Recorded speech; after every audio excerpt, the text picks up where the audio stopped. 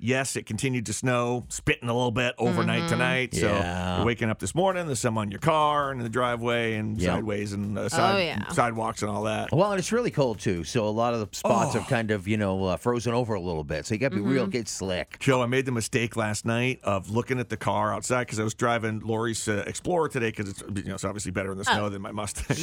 Smart move. Yeah. And last night I looked at it, I was like, should I clear off the windshield? Nah, I'll leave that coating of snow on there. I'll be better off because it'll just whoosh right off in the morning. I don't have to worry about heavy frost and all that. Right. But it froze pretty solid overnight. Yeah. So it was like big, chunky, hard, stuck to the windshield snow. No. That's the worst kind, too, isn't it? It really is. Awful. The iciness and the frozenness is what gets you. And usually that's the one where you're trying to clean off and you break a windshield wiper or something because everything's frozen over. Yeah. So give yourself a little time to heat things up this morning. I like that spray.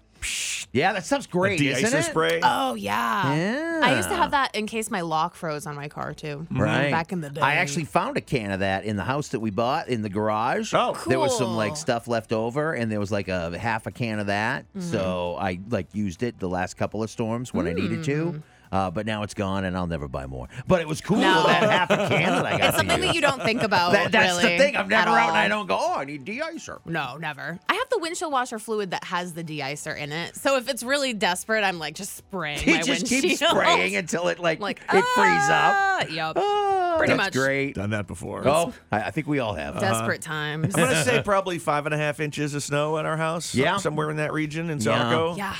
I woke up from my nap yesterday and I was like, oh my God, it's still snowing. And then it started to snow harder, like big flakes. Oh, yeah. Just snowy day. Yeah, we had quite a bit yesterday, too. Now that you live in the boonies in Casco. Yeah, now that we're in the boons out there. And, the hard thing for me now is the roads and when they're treated and, how much attention they get, which is not much. Yeah, boony living, you get the less. Yeah, but you understand that. Oh, totally. We figured out, we're like, we'll move to this town. Oh, how cheap the taxes are. Now we know why. Yeah. Yes. Yeah, I mean, you live in a That's city true. before like South Portland that has South Portland has 50 snowplows. And then Right. we moved to a Legit. town out in, in the Lakes region. Well, how many do they have? 2. Well, and they're and they're owned by some borrowing from another town. Yes. Literally that. Dude, it's so true.